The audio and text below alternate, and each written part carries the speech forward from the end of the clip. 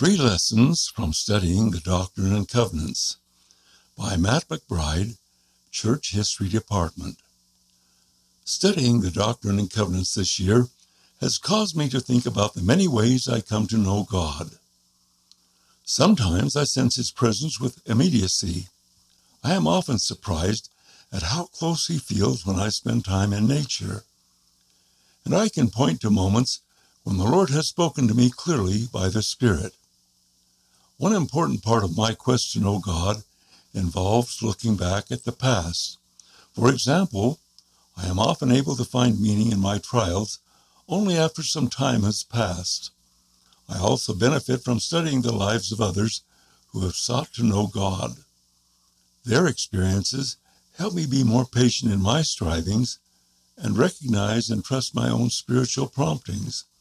In short, they help me better understand how the Lord interacts with His children. Perhaps this is why the Lord commanded the saints at the church's founding meeting, "Behold, there shall be a record kept among you." Doctrine and Covenants, section 21, verse 1. The historical record, preserved by early church members, is a rich source for studying how God works with us. I have found it especially useful to study the revelations in historical contexts, using the resources in the Restoration and Church History section of the Gospel Library. Here are 3 interrelated lessons I have learned from studying the Doctrine and Covenants and the early history of the Church this year. Questions precede revelation. Almost all of the revelations in the Doctrine and Covenants were given in response to questions.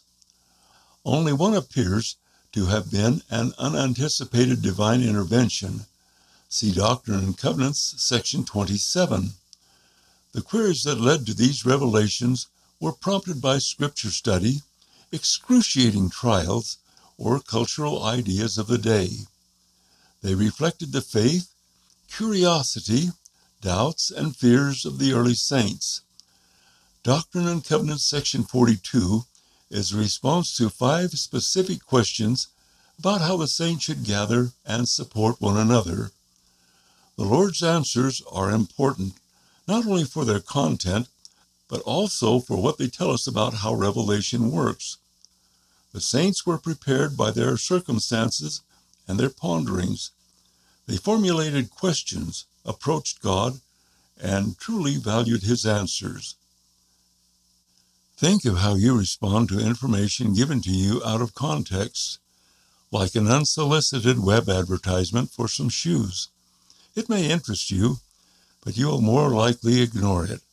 However, when you need shoes and go searching for a pair that fits your needs and your feet, you pay close attention to what you find and make a decision to act. This applies likewise to our spiritual seeking. The Lord honors our agency. Our choices matter, not only to our own growth, but also to the shape of the Lord's work on earth. He is the conductor, and we are members of the orchestra. Our talents, background, and decisions contribute to the beauty of the music.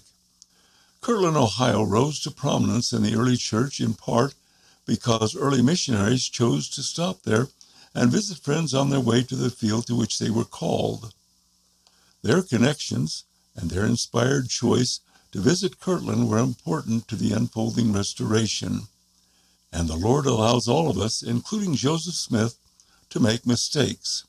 We are His children, and like any wise parent, He is invested in our growth and wants us to learn through experience. The Lord allowed Joseph Smith to give the first 116 pages of the Book of Mormon translation to Martin Harris, even though the Lord knew they would be lost. This experience was painful for Joseph, but he learned to become a more careful steward. He received forgiveness and was again called to the work. Doctrine and Covenants, section 3, verse 10. Here a little and there a little. The Lord didn't hand Joseph Smith a comprehensive handbook of instructions in the sacred grove. The revelations reflect an ongoing dialogue between the Lord and the prophet. Sometimes they open vistas on the eternities. Often they were sufficient for the needs of the day, and Joseph came back later with additional questions. Early revelations commanded the saints to gather and build the city of Zion in Missouri. When the saints were expelled from the area, the Lord directed Joseph Smith to attempt to regain their land, first with Zion's camp, and later by petitioning the government for help. Later, Joseph learned that Zion was much bigger than one city. The gathering could continue in other places as the saints established stakes and built temples. The circumstances in which the saints lived changed drastically over time. What a blessing to have continuing revelation help us navigate the needs of our changing world. The core doctrines of the gospel endure, but the ongoing restoration anticipates the challenge of change.